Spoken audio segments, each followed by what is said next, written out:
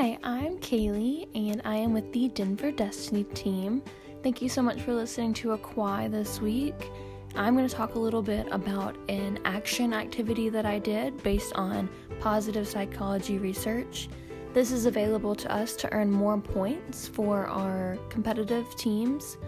And this week I did distinguishing physical from emotional hunger. So I'm just going to go over that and talk about what I learned.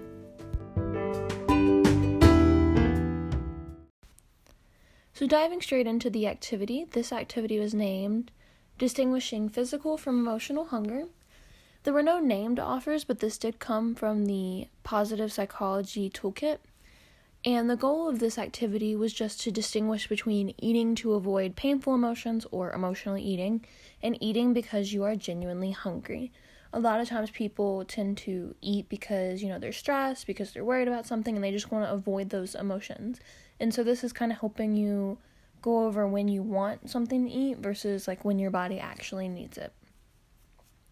So this activity is based on 8 different articles, ranging from the study of emotional eating scales to various studies of eating disorders and psychological studies of the effects of overeating on the mind, and just our connection with food and mindfulness.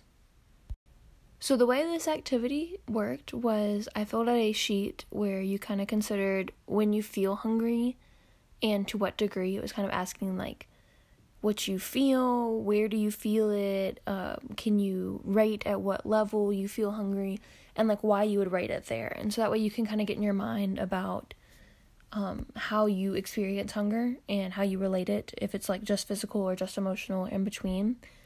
And based on that rating, you would determine if you need a snack or a light meal or a full meal, kind of just based on how hungry you are. And then there was a checklist that was for emotional eating, so like what would describe emotional eating, what reasons you would do so, and the same thing for physical hunger. And you would go through and pick each of the cues that you were feeling, and that way you could kind of see, oh, am I eating because I'm stressed out, or oh, am I eating because my body needs it?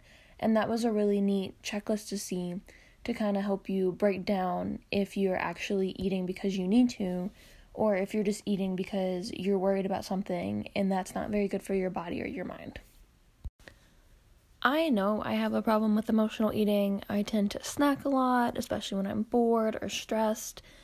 But it was really neat seeing this activity and kind of seeing how they broke down the difference between emotional and physical hunger cues. Because even though I know I emotionally eat, sometimes I'm like, well, I think I might actually be hungry because it's this time of day. And I've never really sat down to think like, oh, am I hungry or am I emotionally eating? I'm just like, oh, I know I eat because I'm bored. Like I've done it before. But I don't ask myself that before I actually get a snack. And so that was really cool to be able to see broken down before me. And the reason that this activity can be very valuable is because we rely on food sometimes to make us feel better. And it would be better to bring attention to our emotions rather than purposely avoiding them. It just would be much better for, our personal experiences and for our mental health to face what we're going through instead of kind of hiding behind it like we tend to do with food sometimes. The main advice from this activity was to use curiosity when considering the differences between emotional and physical hunger instead of being judgmental. Like never be like, oh, I can't believe I did this, or like, oh, I can't believe that I am reaching for food to hide my emotion. Like don't ever feel shamed about it, because that is also counterproductive. It's not going to help you progress forward. And so the main thing about this activity was just being open to the fact that you emotionally eat instead of being worried or upset with yourself about it. And if you're trying to avoid emotional eating, trying to be better about it, a lot of times people recommend using a food diary to kind of maintain the mindfulness, because you can see how much you're eating and when you're eating, and just kind of seeing the amount of snacks racking up throughout the day really helps people identify whenever they're becoming too stressed out and when they need to take time to like maybe meditate or go for a walk or just anything that would be very relaxing for them.